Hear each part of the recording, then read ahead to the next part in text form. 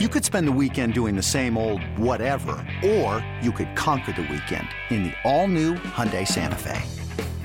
Visit HyundaiUSA.com for more details. Hyundai, there's joy in every journey.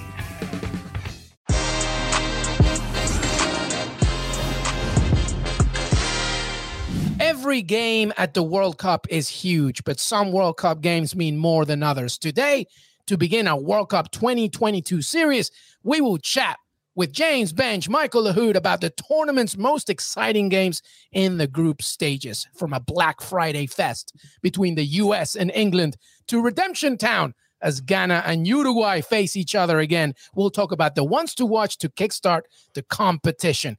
Que Golazo World Cup 2022 series begins right now. Hey, everybody, welcome to Que Golazo, youtube.com/Que Golazo, Que Golazo Pod on Twitter. Of course, Michael Lahoud is in the house. James Benge is in the house. Welcome, everybody. We're so excited to announce our brand new Que Golazo World Cup series, where every week we will provide you with preview content for Qatar 2022. Our team and special guests will go everywhere all the way until the tournament kicks off in November. From deep analysis on every group to simulating the whole tournament and picking out the winners, this is your one stop for World Cup coverage. We're very excited, so sit back. This is our first episode. James Benge is in the house. Michael Lahoud, relax and enjoy our Que Golazo Qatar 2022 series. James Benge, you look beautiful, James Benge. Are you ready for this or what? I am so ready for this. It is like in England right now, it is Qatar in November/December weather. It's pleasant. You know, the sun is shining a little bit. This is glorious. We're right in the midst of a really exciting football season, but already, how can you not start getting excited about the World Cup in a few months' time? I love it, JB. I love it so much. Make sure to follow James Benge's content on Twitter, CBS Sports, of course, as we cover this tournament. Michael Lahoud, you are excited. I know you are, my friend. How are you? I'm buzzing. Thanks for saying that. I'm buzzing because look at Ben's shirt. Benz, you got me buzzing, mate. I found this shirt in Washington. So oh, really? Special in a thrift shop in Washington. I'm very proud. As long as it wasn't Dollar General. No disrespect to them, but I bought a bad shirt. I have a higher. Look, Mike, I'm not coming on a show with you wearing dollar store clothes. Nah, but I'm buzzing. Ben's is here. When Ben's is here, it's a big show. So I'm honored to be in your presence with the new shirt. I love it. James Benge, Michael Lahoud, of course, we kick off our World Cup 2022 series. And as I mentioned, everybody, you're going to get a lot of content from Que Golazo and CBS Sports leading up to the tournament, of course. And today is all about picking our games to watch in the group stages. Now, I know some of you may be disagreeing and want to comment, and that's what we're here for discussion. But here are the groups, just to remind everybody. Just like we mentioned all the way specifically after the draw was done, every group has excitement all over it. Every group has a possibility for pretty much almost every nation. A group of death, you say? I feel like all of them have a chance to really give us some fireworks. So we're going to begin with picking out our favorite matches, our group stage matches to watch. We'll take a little break. We'll continue with that conversation, and we'll do some honorable mentions because it would be very unfair to just pick only a handful of matches when clearly there are some other tasty ones that people want to talk about. Some final thoughts, and that will do. All right, let's begin. England against the US 17. James Benge, I got to start with you. This is Friday, November 25th, Black Friday, by the way, the day after Thanksgiving. Every American is ready to knock out some people to buy a 70% off television. They're ready to go. And now they're going to be facing England on Black Friday. Unbelievable. By the way, the USMNT unbeaten in 2 previous World Cup meetings against England. I feel this is a brand new, let's press the reset button because England are ready. America is ready. Talk to me about this game. You would put it in one of the games to watch in the group stages, James Benge, right? Oh, absolutely. I love goals, and this is going to have a lot of goals. I mean, I can already see how this is going to play out for the US public. You know, I know. I mean, we've tried to import, like we so often do in the UK, we try to import so many brilliant American traditions. Black Friday is one of them, but I know you do it better in America. I know you do. So I know that the American public will be up at 6 a.m. sharp, getting down to Target and all those places, buying yourself your new 4K TV, 100 inches, ready to watch Christian Pulisic and the boys. And by the time it's all set up, by the time you've connected the cable box and you've connected X, Y, and Z, you'll switch it on. 10 minutes gone. England 2, USA 0. Right on the path to a convincing, a hammering, a drubbing for the USMNT. This is revenge. This is revenge for the Boston Tea Party. This is revenge for 2010 and Rob Green. It's going to be brilliant. And this whole group is riven with narrative. We don't know yet whether we'll have Scotland or Wales as well. But it's just going to be so much fun. This is the perfect draw, I think, for English fans that want to rub it into their US employers. Benj, you mentioned the Boston Tea Party. I'm going to do you one better. The War of 1812. The War of 1812. This is going to be a reenactment of both wars, which, by the way, guess who won? Remember who won? At least in the American history books. That's what we all tell ourselves. Skip that bit.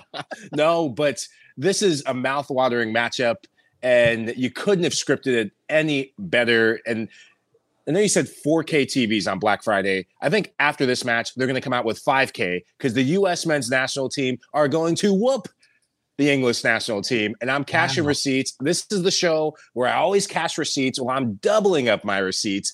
USMNT are going to get a result. I think maybe not whoop England, but they're going to get a result against mighty England and jolly old England, because if you shut down a Harry Kane, that's where most of the goals come from England. And if you let other players make the game that aren't used to making the game, a la Jordan Henderson, which I'm surprised that he will probably get the start over Jared Bowen, who can't stop scoring. If players like that, the old guard, keep playing for Gareth Southgate, if I see Marcus Rashford in the fold based on the abysmal season that he's had, then, hey, I'll say, can you see by the Don's Early Grace, and I'll let you figure out the rest of that song. Well, I think USMNT. You know what? It's great that I'm here because I'm the perfect balance. I live in the US. I've been here for almost 20 years. My wife's American. Obviously, you know, we have American employers. I know, but I grew up in England. I accidentally was born in England. A very, very, very important part of my heart is in England. So I can tell both American fans and England fans, you're both annoying. Both of you. All right. So you're both going to annoy yourself in this fixture. I will say this, and let's talk about it tactically. You mentioned Michael Lahoud, a few players there. So, James, I'm going to throw it to you specifically. If you're an English fan, what, from the USMNT perspective, are you focusing on the most, do you think? What area on the pitch is England looking at when they face Greg Berhalter's USMNT? Yeah, we spoke about this a bit on In Soccer We Trust with Heath and Jimmy as well.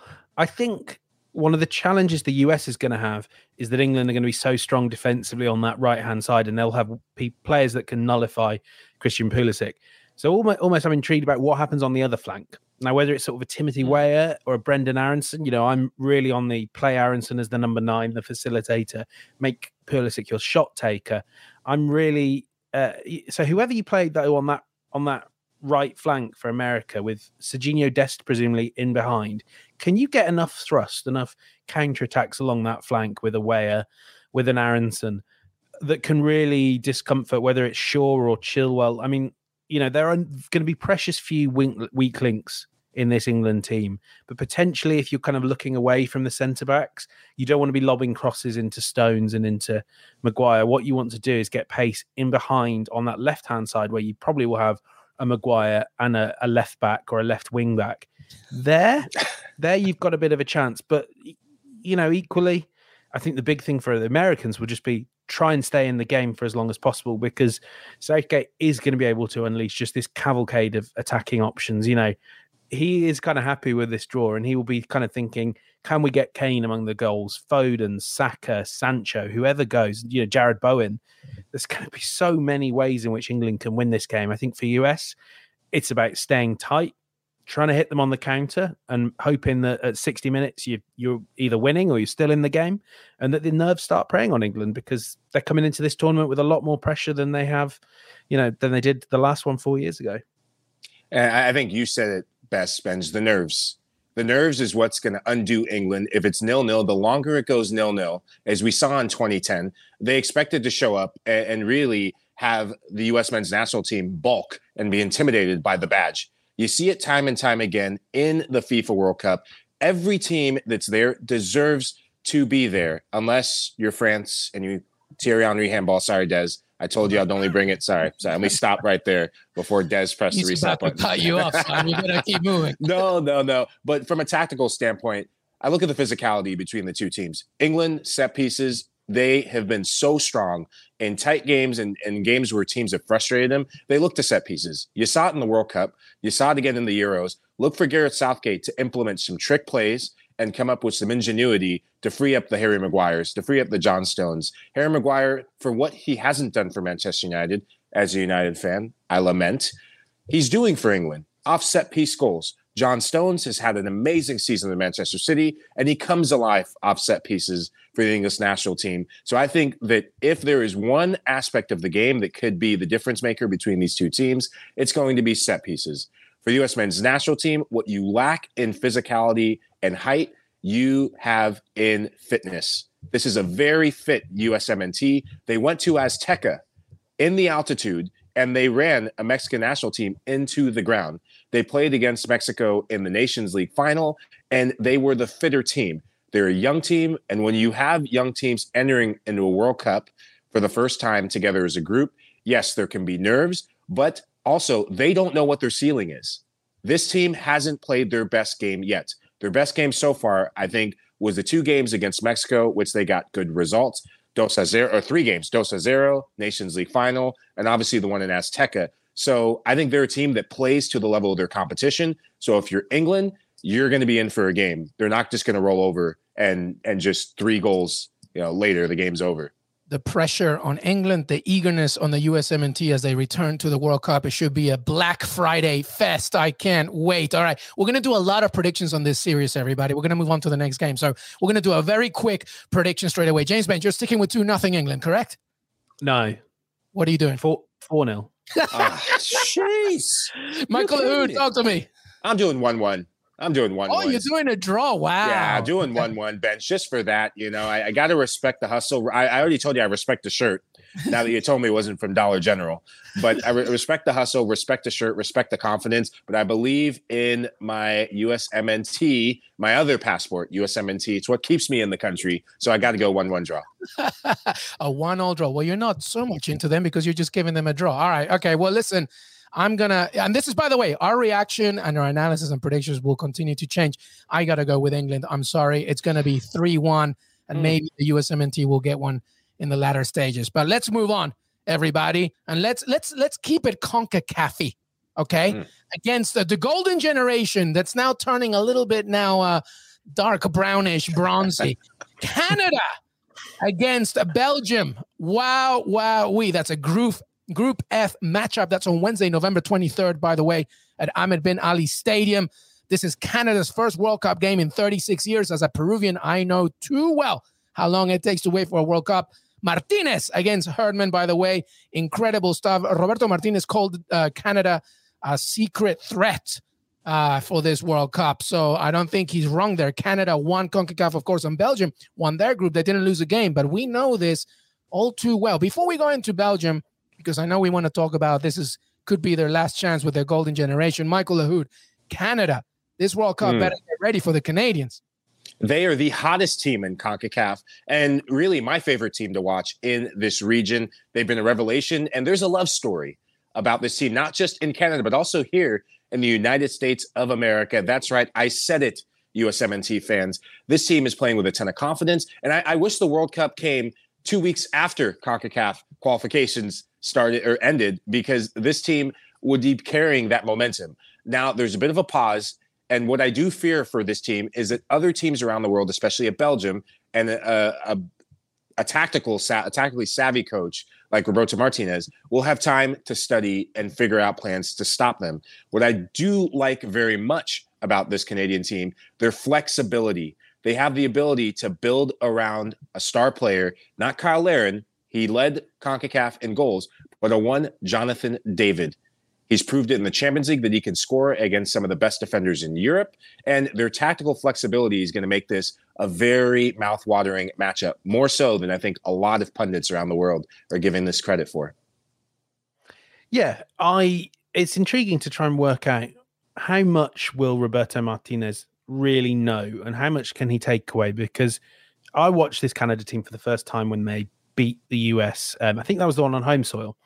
And it's very hard because I didn't see anything remarkable in the way they played. You know, you mentioned Jonathan David, who is a phenomenal striker. He will be playing at a bigger team than Lille by the time the World Cup rolls around. I know that almost for a fact. Even if you never quite know anything in the transfer window, I can assure you that's a very likely possibility. Yeah, but they're not. It's what you said, Mike, and you're right to say it would be great for them if the World Cup just came straight away, because it is spirit, and you see that on the pitch. And I think one of the things that intrigues me is how much we balance that against what Luis was saying about Belgium. The sense, and I thought you got it at Euro 2020, that they knew that the clock was ticking, that they will know going into this tournament, this is our last big swing of the dice. Some of the great Belgian players we know of, they're not even going to be there. Vermaelen, I think it's pretty debatable whether Eden Hazard will actually be trusted. And although there's this really talented younger generation, the likes of Tielemans, Doku, they're not ready. And I think right now we're not at the stage where the best of Belgium are kind of ready to pass the mantle on. Kevin De Bruyne, as we've seen in the last few weeks, as we talk now, he's still going to be one of the best players in the world. But, he won't be able to carry this team on his own. And, actually, when you start looking around, how much is there world-class talent beyond De Bruyne? Courtois as well, of course. But if Lukaku hasn't turned his form around, this team starts looking ordinary, adequate. Like, of course, that's by the standard of a team that would aspire to win. And I do wonder if first time up, if Canada can keep this momentum, can keep this unity, if that can start preying in Belgian minds. Having said that, they are absolute masters of the group stage. And I think, it's been a very long time since they lost a group stage game. So I lean towards them quite strongly, but that's how Canada do this. They need to play this game in between the mind rather than as much on the pitch. Yeah, I'm expecting some goals in this one. By the way, Jonathan David did, make his due at the Jupiler Pro League with Genk, 30 goals in 60 appearances. So he knows what to do with Belgian opposition. Alphonso Davies, of course, one of the best fullbacks in the world. My goodness, it's going to be such a cracking game. All right, very knee-jerk early predictions on this game. Michael Lahoud, give me a quick scoreline. I am going to go do the unthinkable. I'm CONCACAF'd up. And that's not just the caffeine flowing through my veins this morning. I'm going to go the shocker heard around the world. Canada 2, Belgium 1. Wow. James Bench. I'll stick with the scoreline, but maybe reverse it a little bit. I think Canada will give Belgium a real nightmare, some really horrible times, but I think Belgium will just about scrape a 2-1 win. I think this is going to be a fun game with a little bit of unpredictability, and I'm going with a 2-2 draw. I think Belgium's going to think that they have it in the bag with 2-1, and out of nowhere, Canada will get that very precious equalizer, but it should be a fun game, and just like I said at the beginning, we're probably going to change our minds on our predictions. So, all right, let's move on here. Oh, man, I'm so excited for this one, by the way. Argentina against Mexico. The Latin American battle right here, Saturday, November 26th at Lusail Iconic Stadium. Kickoff is at 2 p.m. Eastern. Argentina eliminated Mexico in 2006 and 2010. That was a controversial Carlitos Tevez goal, of course. They have a good record against El Tri at the World Cup as well. This is the Tata Martino derby, essentially, basically. So it's going to be really intriguing to see how this one goes. Argentina, by the way, if you haven't been following, they didn't lose a single game in the qualifiers in CONMEBOL. Of course, they still have to play that game against Brazil, but undefeated in 31. Lionel Scaloni has done ridiculous things. They no longer have Messi dependencia. They no longer just rely on Messi. In fact, Lautaro Martinez is probably their biggest threat. This is going to be a fun game, man. A fun game. James Bench, Argentina against Mexico. I can't wait for this one. Well, I mean, it's really weird because it feels like it, like you kind of say, it should be happening in the last 16 because it always happens in the last 16. Right. And can we sub Nigeria in so that we can have our every 4 years our bring back JJ Okocha Nigeria group stage game that we are. Yeah. I thought it was a contractual part of a World Cup that those two have to play. No, I think you're right, Luis. And I mean, when I've been doing my power rankings, I've had Argentina in the top 4. Every time. The difference between this team and the teams that have flattered to deceive, it's really in that defense for me. Emi Martinez has established himself both at the Premier League and with the Argentinian national team as a player that lives for the biggest moments. I've got no doubt that, if there's a penalty shootout in the knockout stages, but even if there's a big moment in the group stages, he'll deliver. Cristian Romero as well. Phenomenal centre back. Yeah. And that's the point, is then if you've got solid foundations and if you've got a team where the attacking game plan is slightly more than just give to Messi and hope, that's a really good team. And like you say, they finally, much too late, they finally found strikers to surround Messi, like Lautaro, someone that relishes playing with Messi. It's not a Dybala, it's not Higuain, it's not Aguero. It fits, and it looks like a good team. As for Mexico, Mike will know better than me.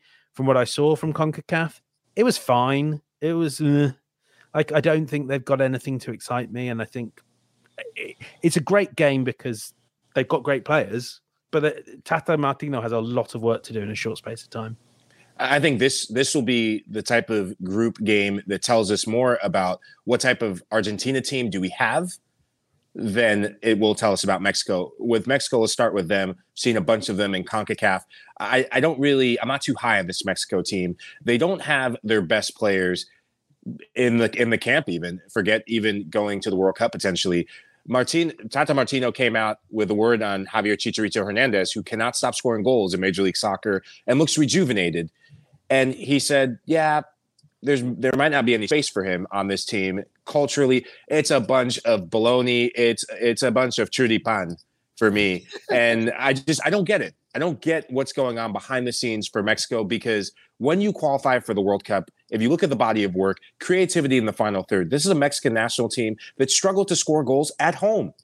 Azteca was no longer a fortress.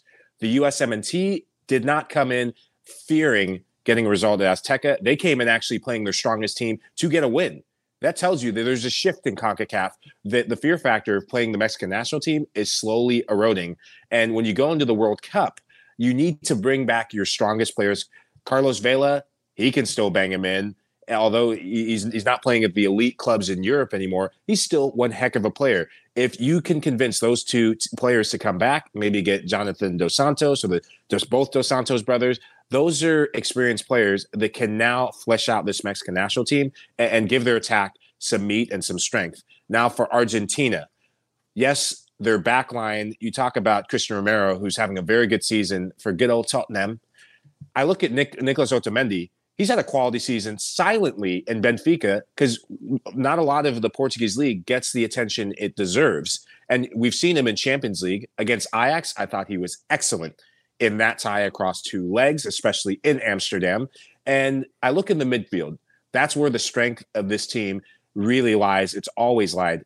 No Mascherano, as we saw in 2014. Enter Rodrigo de Paul and Giovanni Lo Celso. Lo Celso is having an amazing second half of the season. And Benji, I want to apologize to you. You said something in a previous show months ago. Yeah, I know. I don't do it often. So I see you straightening it up. You said Lo Celso could be the next Fabregas, and he's very well playing like a Cesc Fabregas for this Villarreal team. And I just hope I would have said that about a Tottenham player. But I know. You said it. I was gobsmacked. I was gobsmacked, man. But what I've seen from him over the last 4 matches in the Champions League, this guy is becoming the star that everyone hoped he could be in Argentina. And I think if the play of him and Rodrigo de Paul, who was my man of the match in the Copa America finals, if they can continue their form in Lo Celso and Rodrigo de Paul can rediscover his form, that adds an extra layer, dynamic layer to this Argentina attack. Yeah, a few things. Number one, in terms of the Mexico thing, I can't even agree more to this. I've been talking about Chicharito and Carlos Vela to come back to this Mexican national team for more than just one reason. First of all, Chucky Lozano is not a finisher. He's a creator. Tecatito Corona is not a finisher. He's a creator. Raul Jimenez, I love him, but unfortunately, ever since that injury, he has really become a little bit of a different striker, a little bit more apprehensive, a little bit more conservative. I hate to say that about him because I love him. And also, he's a little limited when you don't have the productivity. What Mexico needs is a dirty, I don't care how I score kind of player. I'm just going to put my body in it, and that's Javier Hernandez. That's Chicharito. So it surprises me a lot. Obviously, there's a long time between now and November. We'll have to see. By the way, Mexico's has some good friendlies going up, leading up to the World Cup. Guatemala, Nigeria, Uruguay, Paraguay, Ecuador as well. Should be some very good fixtures as well that can help the Mexican national team. From Argentina's perspective, I just want to let everybody know, in that 31-match unbeaten run, they really only played one European team. One, Germany, and that was a while ago in a friendly. I want to see what they do against European competition as well to see if they're the real deal. But I'm with James Bench. I have them in my top 4 as well, just scraping on 4th. But this is going to be a fun game. And I think a lot can happen between now and, of course, November. Quick predictions on this one, James Bench. Give me a scoreline. 2-0 to Argentina. Love it. Michael?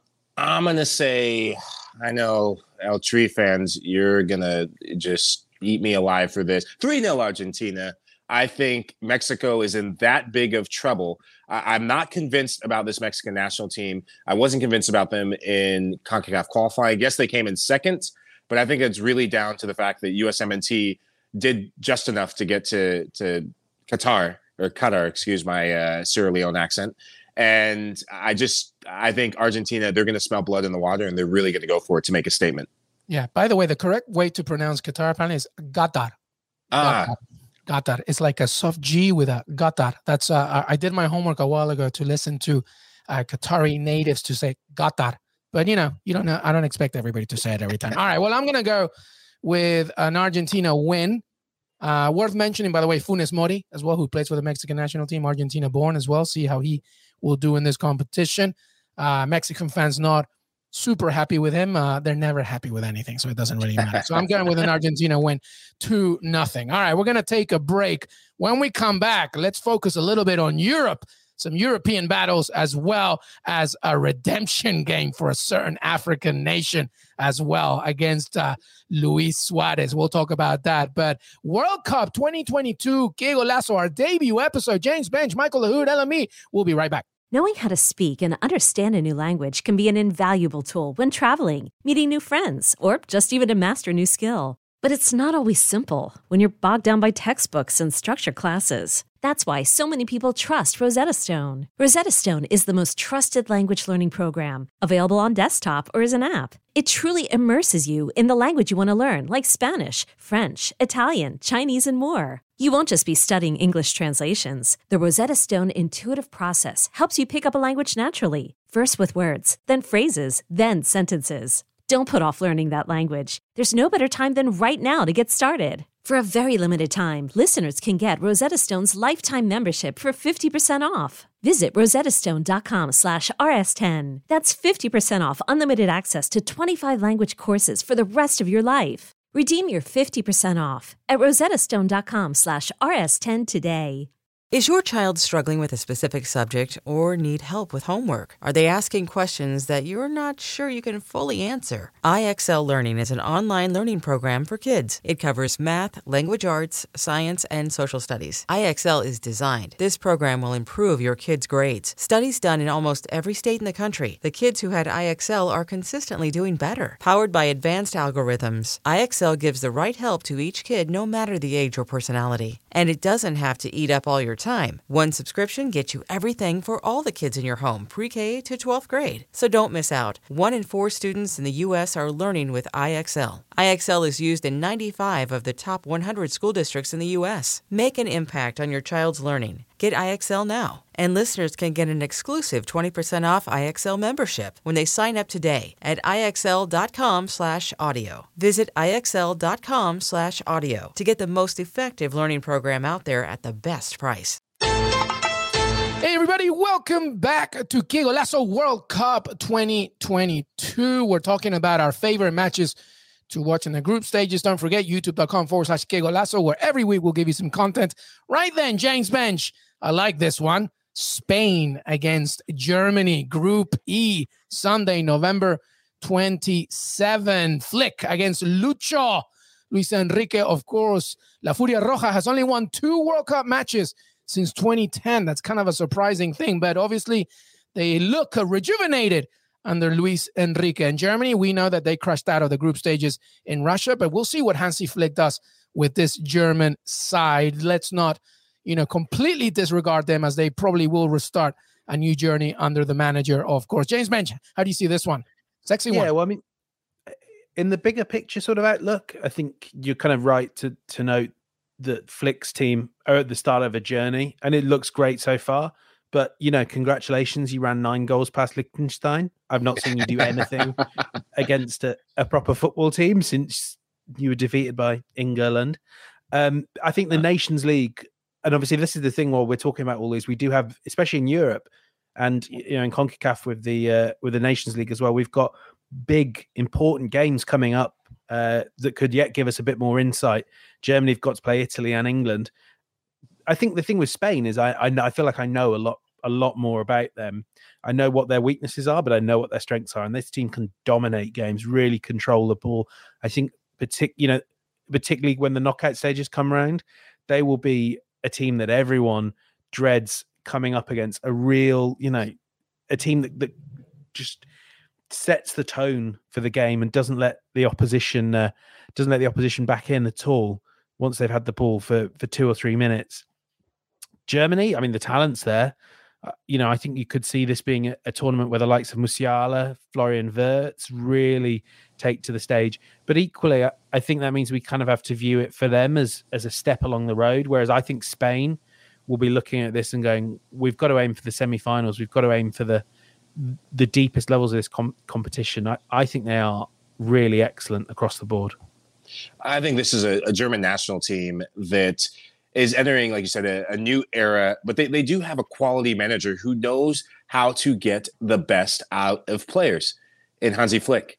And I'm surprised to see him play Thomas Müller at right wing at different points. Will they stick with a back 3 as we've seen in the last couple seasons, or will they go to a back 4? I think we'll see a return of the back 4, but I'd like to see Thomas Müller play centrally. The thing that this German team does not have is a center forward who can score consistent goals. Miroslav Klose, what made Germany so hard to play against, they had so many midfielders that could move around and have the freedom, and we think of German efficiency. So one of the most efficient goal scorers, the best World Cup goal scorer of all time after the Brazil World Cup.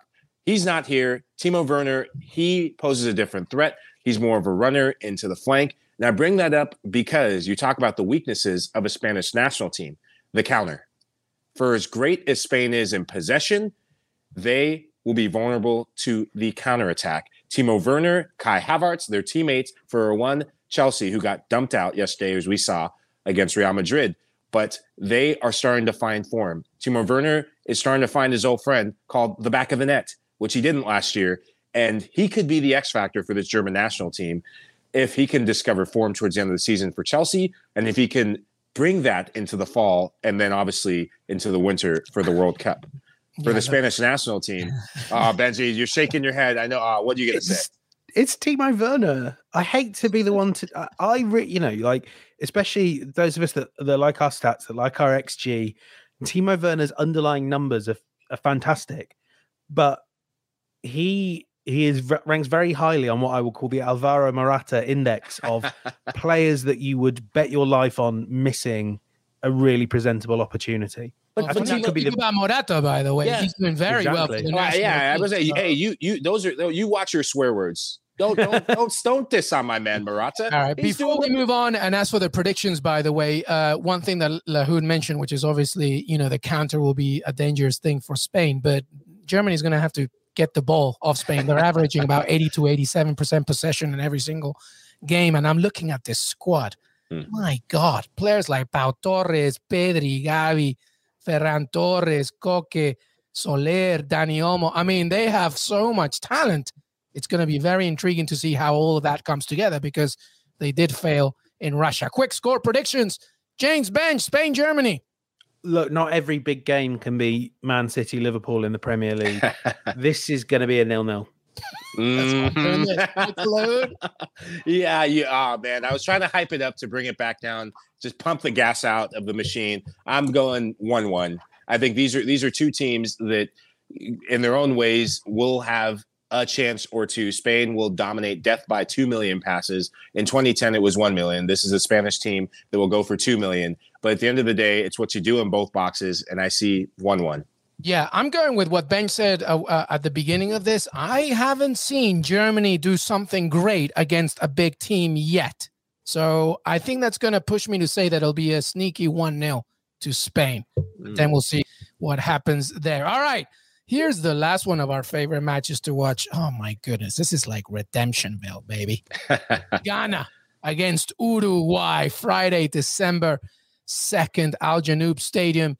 In Al Wakra, kickoff 10 a.m. Eastern, of course. We all remember the reason is Redemptionville right here, 2010, the Luis Suarez handball, of course, and Asamoah Gyan penalty miss as well. Scenes all over. It was just ridiculous. Everyone hates Uruguay in Group G because Uruguay eliminated Portugal in 2018 and South Korea also in 2010. So this is like, we hate you, Uruguay, Group G. Michael, talk to me. Ghana, by the way, so much talent, but like you just about got here, Ghana. What do you make of them? I think what I like about this Ghanaian national team is that just when you doubt them, remember we doubted them going up against Egypt a few World Cup qualification cycles in the past. They got the business done. Whoever the witch doctor is that was in that Nigeria tie needs to get on the plane. He's going to be the most important member of the team because they're going to need him in this group. And now going up against this Uruguay team, there is going to be blood in the water. Ghanaians and Africans, we don't forget. And the way that 2010 World Cup match ended and the way Ghana got knocked out, I remember where I was for that match, and I couldn't believe when Suarez handballed it. Luis Suarez, love him, hate him, combination of both. The thing about him is the man delivers when his country needs him most. He delivered. You know what? If Sierra Leone, I would have done the same thing. If anything, I would have actually made a one-handed catch in the net. Touchdown. But realistically, in all seriousness, Ghana, what I like about this team is nothing about the current group of players, actually. It's the potential to get players with dual national citizenship in the camp. Iñaki Williams, if they can get him locked in, and the Williams brothers, this is a whole different Ghanaian national team. So look for Ghana to be busy in that department, trying to convince other players from around the world to say, hey, if you want to play in the World Cup, this is your chance. For Uruguay, the Williams brothers, by the way. For Uruguay, this is kind of a last chance saloon for this generation of a Cavani. For Luis Suarez, they're getting up older. They're getting older, and Godin. Can these guys who were the younger players in 2010 get one more chance at glory? And these are the type of games that are the difference makers and the decision makers for the group. I mean, just picking up on what Mike was saying about the dual nationals, that's something we're really hearing a lot about in England as well at the moment. So not just the Williams brothers, but imagine them with a supply line, including Callum Hudson-Odoi, who's a player that they're going really hard for already. I mean, actually already an England international, but only a couple of caps a few years ago. Eddie Nketiah as well to come off the bench. It's very straight. It's a baffling. Like I have no judgment for any player or any nation that does this, but it's quite strange. It's almost like a pre-World Cup transfer window. But by all means, if they want to ask the question, they absolutely should. As for Uruguay, I think what's really interesting is I wonder, is Luis Suarez going to be the player you want to start come November, December of this year with Darwin Nunez playing as well as he is, and there's so much young talent. I agree that this feels like the end of the road for this particular generation. Maybe unlike a Belgium, though, I feel like this Uruguay team playing with their heads held high a lot more. I don't think anyone has ever expected them to win the World Cup. I don't think there's ever quite been that talk around them, and they've been fantastic in every tournament. I think that they might straddle the gap a bit more effectively. Right now, we're looking at Rodrigo Bentancur as one of the better midfielders in the Premier League. Jose Maria Jimenez, outstanding centre-back if he'll be fit by that time. And of course, Nunez up top, he will be another one that's playing for a big team. What I really hope is that if Uruguay are 2-0 up, let's get Luis Suarez on the pitch. Let's get him to kick the ball in his own net. He's got some making up to do. I think this is time to make up to Ghana. Yeah, this is a Uruguayan side, by the way. The answer mentions no, they're not relying on Luis Suarez anymore, or even Edinson Cavani. Brian Rodriguez, Alvarez from Peñarol. You mentioned Bentancur, Fede Valverde. You know what he can do, of course. Vecino. Yep. And by the way, it all comes up to the fact that now this is a brand new page for Uruguay, because Oscar El Maestro Tavares is no longer there. And now it's about Diego Alonso. And he really has developed a much stronger, resilient, and modern Uruguay, which is something we didn't notice. All right, quick predictions on this one then. Here we go, Michael Lahoud. Ghana, Uruguay, what do you have?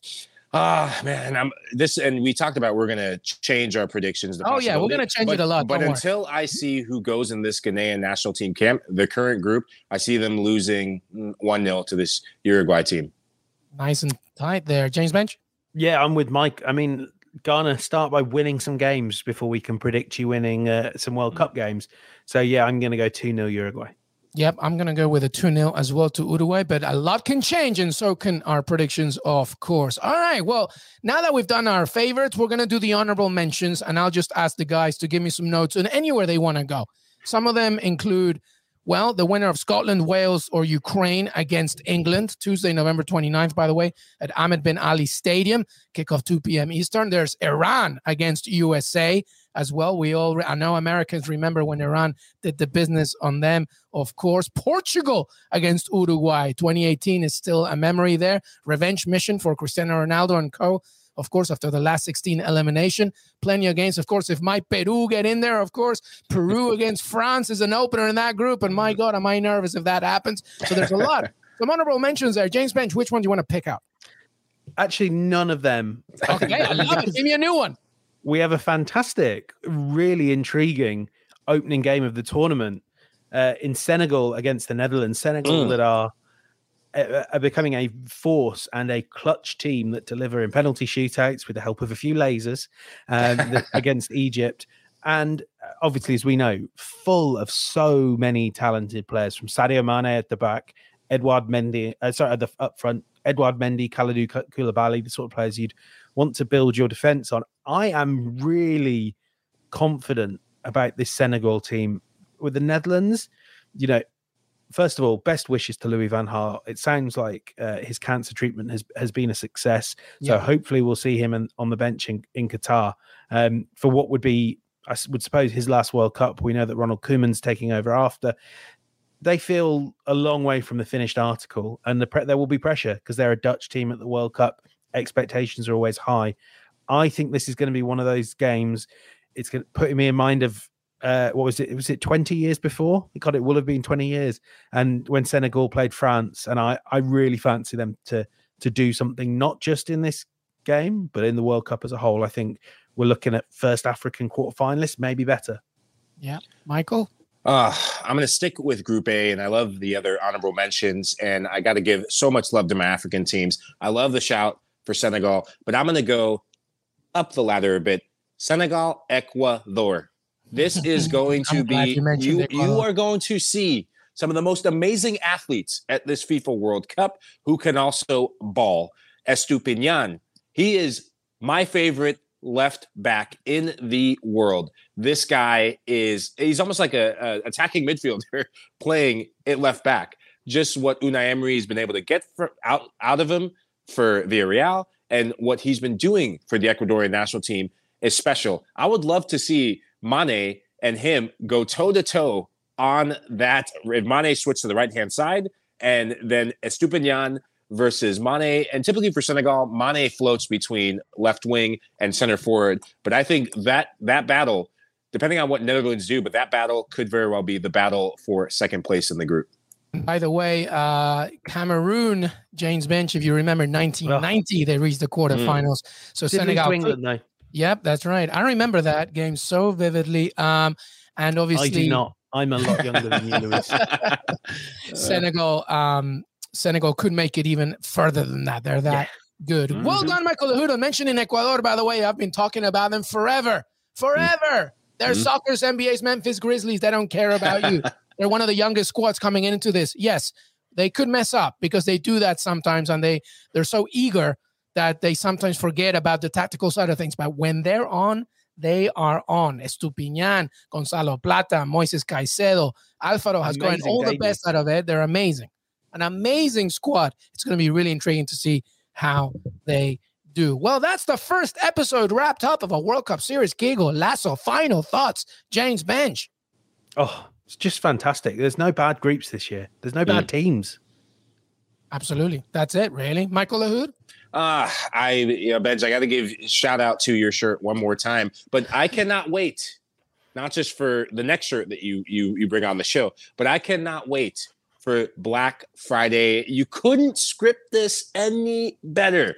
This is going to be the changing of the guard, I believe, for U.S. soccer, and you're taking it back. There's so much history already between these two, and we're going to add the third installment of the battle between England. We already got the Revolutionary War. I think we tell ourselves we won the War of 1812, and now this match is going to be in the history books. Yeah, England's going to win this. Don't worry about it. All right. Okay. Thank you, everybody. This was our World Cup series. We have plenty more content to come, by the way, as we dissect each group as well. And as I mentioned, plenty more, including focusing on players, our favorite matchups, and simulating the entire tournament. But that's Michael Lahoud, at Mike Lahoud, at James Bench. Make sure to follow their content all over social and CBS Sports, of course. Plenty more from us. Have a great rest of your week, and we will see you next time. Que Golazo World Cup 2022 will continue until the competition begins end of November. Till then, have a great rest of your day.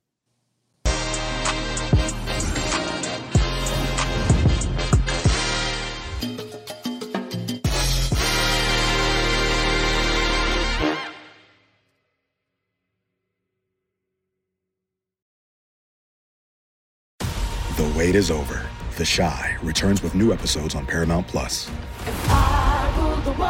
What brings you to the Chi? Opportunity. Everybody get down! Walk right up to the side. A new reign is coming to the South Side. Never should have sent a boy to do a woman's job. The Chi. New episodes now streaming. Visit ParamountPlus.com/The Chi to get a 50% discount off the Paramount Plus with the Showtime annual plan. Offer ends July 14th. The subscription auto-renews. Restrictions apply.